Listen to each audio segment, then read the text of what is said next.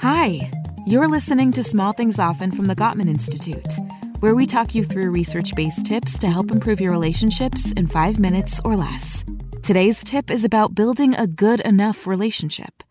When you picture the perfect relationship in your head, you probably think it's just that, perfect. But that's not realistic. That's not life. Every couple has problems. It's not always sunshine and rainbows. That's why we encourage couples to strive for the good enough relationship. Before we go any further, we need to clarify. It might sound like that's another way of saying settle for less than what you deserve or take what you can get. But that's not it at all. It doesn't mean you should settle for being treated without respect. It doesn't mean that you shouldn't strive to continually grow in your relationship. So what does it mean to be in a good enough relationship? It's a healthy and respectful relationship, not a perfect one, since those don't really exist. So don't expect perfection, but you and your partner should have high expectations for how you're treated. You both expect to be treated with kindness, love, affection, and respect. You don't and should not tolerate emotional or physical abuse. You expect each other to be loyal. But that doesn't mean you won't argue with your partner. Even happily married couples argue.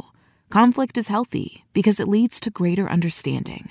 Couples in good enough relationships aren't afraid of conflict, and they can manage it constructively. They know things can and will get tough. They have the tools to not only handle it, but even grow from it. That means arriving at a mutual understanding and getting to compromises that work. And they can repair effectively when they hurt one another. They're also good friends. They have a satisfying sex life. They trust one another and are fully committed to one another.